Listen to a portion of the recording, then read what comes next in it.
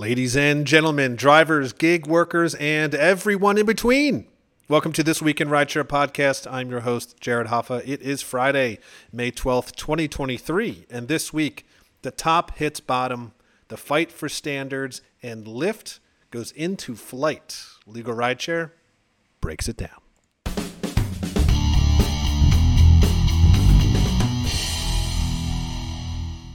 And of course, from Legal Rideshare, I'm joined by the co-founder and lead attorney, Brian Greening. Brian, happy Friday. Happy Friday, Jared. Great to be back. It is great to be back in this rainy day. What a great day to do a podcast and not enjoy this wonderful Chicago weather, right? It's cozy. It's a cozy day for a podcast. It is. It's, maybe some drivers have it right now in their car and it's, help them with the rain maybe. I don't know. We can only hope. We can only hope. So let's get right into it. We're going to hit up with Monday. Drivers say the worst tippers are the rich. This is from Business Insider. They reported, quote, Ray, a 57-year-old Tampa Bay gig worker of 7 years, basically had said that roughly 1 out of 4 of his riders tip, and that those who do usually only leave $1 or $2. He also said that customers who appear to be wealthy are particularly poor tippers. And he even said they have absolutely no problem paying for expensive meals at places where we pick them up, paying waiters their tips, and yet when they get in the car, they're not even bothered to tip us, even when, we're taking them home safe after drinking. Brian, we've talked about this before. Tipping is not really an added bonus for drivers as much as it is a necessity to live off of this. Yeah, it's really unfortunate that people don't see rideshare drivers as tip worthy, for lack of a better word. They just don't put them in the same compartment as a waiter or even a taxi. I think tipping taxi drivers was commonplace, and maybe that's because you were using cash and there was the exchange in that regard. But everybody needs to understand that rideshare drivers rely on tips as a main source of income. The rideshare industry is not paying them enough. We're all aware of this. I certainly wish that Uber and Lyft were doing better, but we've got to be more generous, and we've got to understand that this is the service industry, and people deserve to make a living wage, and people deserve to be taken care of for taking care of us. Yeah, absolutely. And, I know they're apparently Uber and Lyft, I think in the past have said, hey, we're trying to make it more encouraging, the tips and tip during the ride. I just think it needs to be more obvious. I just think it needs to be more focused that, look, this is not, they need this. This is, they're providing a service just like a waiter is, and they really need that little extra amount makes all the difference in the world. And every single driver I've talked to has said that. I have heard from drivers who are more aggressive about it, and I use that word in quotes. They do better. So if you put up a sign in your car that says tips are appreciated, something along those lines, there's a good chance that people are going to remember to add a little something to the fare and to push the tip button or pull a couple dollars out of their pocket. So I'm certainly not advocating that you get in people's faces, because that will not go well. But if you can put a sign up, a little nudge never hurts. Totally agree. That's a good idea, and I have seen that, and it has reminded me, like, I should tip, and I do. There was one time where a driver literally turned around, he's like, "Give me 5 stars, tip me." Okay, that's not what you do. But yeah, I agree with the encouragement. Get people to be aware of it. I think that's important. Let's head off into Tuesday. Scooters in Denver get an upgrade. This is from 9 News. They reported, quote, Lyft said the new scooter offers several features not included in its former or predecessor, including dual handbrakes, turn signals, a phone holder, and charger. Other features include a new 400-watt motor with a 50-mile battery range, new suspension system, some anti-slip tread patterns, and a larger front tire for increased stability. Now, Brian, I think we both talked about this years ago. When I rode some of the first of these Lyft scooters, I swear to you, I thought the handlebars were going to snap off. I mean, it was like a toy. Oh my God. I was so nervous the first time I got on one. I can remember I was at a wedding in Cincinnati and probably had a couple too many drinks in me to be operating a scooter, but I took one like start on it. I just started going and I immediately felt like I was going to fall off and wreck it. So the fact that we're talking about safety and safety enhancements on the scooters is a very important and good issue. I love that there's some cool features like a cell phone holder and that kind of stuff. But what I'm really looking at is turn signals. What I am really excited about is new tires that are going to help prevent sliding and slipping on the roadways. So the fact that Lyft is taking safety seriously and putting out a better device that keeps riders safer is a very good thing. And I'm very, very happy to see that.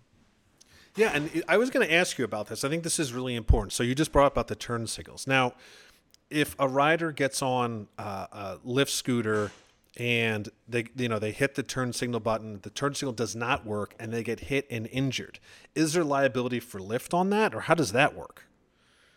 Possibly, if there's some malfunction with the product that led to injury, I could see an argument to be made that certainly the creator or of the scooter, the person, the company that actually makes the scooters, I don't think Lyft is doing that, would bear some responsibility. If Lyft failed to inspect the scooters to make sure that they were working properly, or failed to maintain the scooters to ensure that they were working properly, I would absolutely bring that case on behalf of a scooter rider, and I think we'd have a winning argument. Well, that's good to know. So, scooter riders out there, if your turn signals don't work and you get hurt, legal rideshare. That's where you go. We're going to head off into Wednesday. You can now book a flight with Uber. This is from The Verge adds. Uber is launching a new flight booking tool for its UK customers as part of the company's wider efforts to expand into other travel markets. Hopper, a Canadian-based travel agency, and Uber announced this partnership to sell national and international flights through the ride-sharing app. They mentioned this on Wednesday. So Hopper says that Uber customers can book a flight as they would with most travel platforms by inputting their travel details, destination, and dates to find their desired flights. So kind of cool. It's just showing again that Uber is expanding out and really trying to be the one-stop shop, as they always say. Yeah, I'm excited for the app, I guess I should say, because I think that any way that they can make more money and just make the app and the business stronger is definitely a good thing. As we've always said, we are fans of rideshare. We want to see these companies succeed. What's good for the company in theory should be good for the driver. So great if they can bring more traffic to their app and it makes it, make a one-stop shop for all things travel. That's cool. But I definitely would like to see them use some of this money that they're going to bring in to make conditions better for everybody throughout the platform. I don't want to see them just pocket a little bit of extra revenue and keep things the same for drivers in terms of low wages, in terms of less than desirable safety. So it's kind of what we always say. What's good for rideshare is good for everybody as long as it's being shared. 100%. And it's something I want to get into on Friday's story, but I'll hold on to that. Let's head into Thursday. Should Uber be held to the same standards as taxis? Well, Legal Rideshare's very own Bryant Greening thinks so. Now, this is from you, Bryant. So I'm going to take a little snippet here that you said. You said, quote, by classifying these companies as common carriers, they would be legally required to ensure the safety of their passengers through such measures as comprehensive background checks, regular vehicle maintenance, and safety training for drivers. This change would provide greater protection for passengers and ensure that ride-hail companies take their responsibility to provide safe transportation seriously. When I read this, when you wrote this, I thought of this phrase you always say, you're notorious for it online, is, if rideshare isn't safe, it isn't viable. And so if you want to just dive into more of what you're explaining here for our audience to understand what's really happening. Yeah, I'd love to. This is something that we talked about on past podcasts, and it's a really important issue in Illinois right now. So the Illinois legislature is considering a bill that would transform rideshare companies, legally speaking, into common carriers. And common carrier is it's legal terminology that has very specific and important meaning. So things that are, like public transportation, for instance, trains, buses, taxi cabs are considered common carriers. These are modes of transportation that the government has decided need to act in a more responsible manner than just the everyday driver. There's heightened responsibility and liability that is placed on these companies if things go wrong. So the standard common carrier has been not applied to rideshare companies in Illinois since they came into the market. And that was a result of heavy lobbying by the rideshare companies and, frankly, just a lot of money poured into the market to exclude them from that term. Right now, the Illinois legislature is looking at putting them into that category, which means they would have to take safety much more responsibly and seriously than they previously had. Long story short, if this bill passes, rideshare will become safer. The reason being there is going to be big money on the line in terms of lawsuits that would come against the rideshare companies if they haven't done everything that they need to do to make rideshare as safe as it can be. So the incentive right now is cheap fares, lots of rides, own the market. That's how Uber and Lyft are making their money. If this bill passes, the incentive is going to be safe rides so that they can keep the money that they are earning. Right. And I think it's clear to point out what you just explained. This seems like it's not just a benefit for riders. I think this is going to be a benefit for drivers to have safety all around because, just like you said, as soon as there's money on the line, things change. And with that idea of like, okay, well, now we're common carriers, we're going to have to make sure that riders are safe. Ultimately, you're going to have to make sure drivers are safe. Otherwise, you're going to have the same issue. It needs to be safe for everyone. And that's this. Certainly this bill, we want to be clear, this bill has the passenger in mind. That's who is protected by the common carrier status. But I think you're right, Jared. If we're focusing on safety in the vehicle, everybody's benefiting. So the drivers are going to have a safer experience as well. And that's one of the primary reasons why we're really pushing this.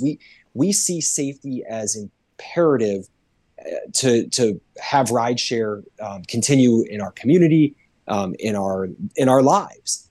So let's take it seriously. Let's put forward and push forward this safety bill and make sure that rideshare is safe for everyone. Yeah, I couldn't have said it better myself. Totally agree. We're going to keep talking about it until it passes. I think it's just important to keep tabs on that. Let's head into Friday. Lyft adds a new airport feature. Now, this is from Gizmodo. They reported Lyft's new CEO announced the company is capitalizing on the opportunity to make travel as easy as possible by ensuring the requested ride is waiting as soon as the traveler walks out of the airport. So basically, after landing at the airport, the traveler opens the app to call a car and will be met with a prompt asking if they have checked bags. Lyft will then match them with the driver, and instead of waiting for an uncertain amount of time after exiting the airport, a driver will instead be assigned to arrive as they get closer to the pickup location. I have some thoughts on this, but I want to hear what you think about this overall, Brian. I like the fact that they're trying to differentiate themselves from first Uber, second taxis. The fact that let me start here. I thought one of the best things about taxis before Uber and Lyft came along was that you didn't have an assigned vehicle that you had to get into. You knew that as soon as you walked out of the airport, there was going to be a taxi there and you could get on your way and you could go. Then Uber and Lyft came along, and certainly we love the service of being paired with a particular driver, and a lot of times the cars are more comfortable than the taxis were, and there were all sorts of perks. But one of the drawbacks was the airport experience in that you always had these long wait times. You always had you had to request the ride, then you're trying to find the driver, then it just becomes such a big hassle. And you're seeing the taxi sitting right there, and you're like, boy, I should just probably get the taxi and be on my way. I like that Lyft is trying to solve that problem because overall, I think rideshare is a better, more comfortable experience than the taxi experience. If rideshare companies can solve the airport problem, then there's no reason that they can't win the airport. So I like what Lyft is thinking of doing here. I don't know that I don't know how it's all going to come, to play in practice and if it's going to work. But I think their idea is in the right place. Yeah, for the passenger, just like you said, like for the passenger, it's a huge win. And you're right. And every airport's so different. I remember I was somewhere racing up the stairs to try to find the weird parking lot to get the lift. And it was nuts. It was just totally crazy. So I do think that's good. It solves a problem.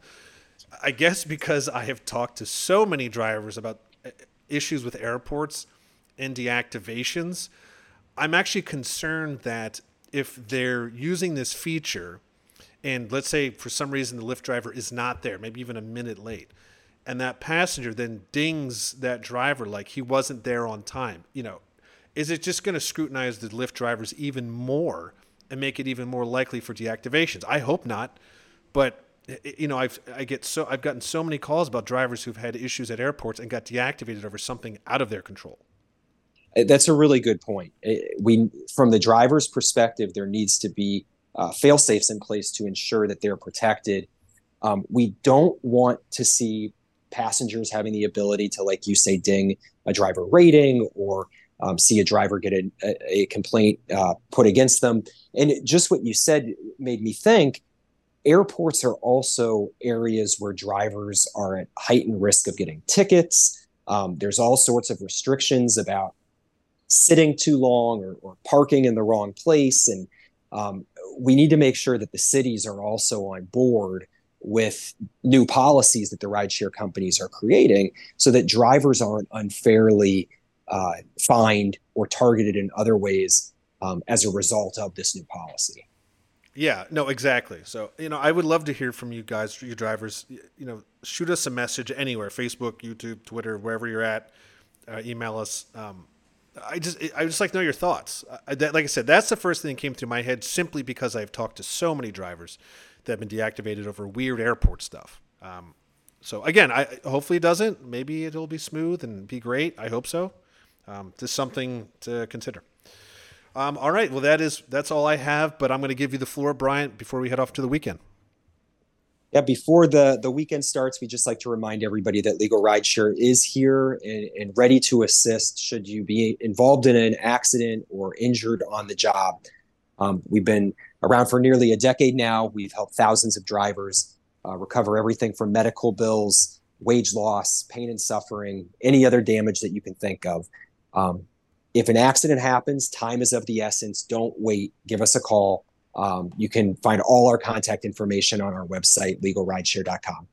Awesome. Thank you, Brian. And one quick mention here. Guys, check out my new segment. It's called Driving Me Crazy. It's on YouTube. I pretty much just rant. So if you have something you want me to rant about, let me know. But as always, that is the end of This Week in Rideshare. See you next week.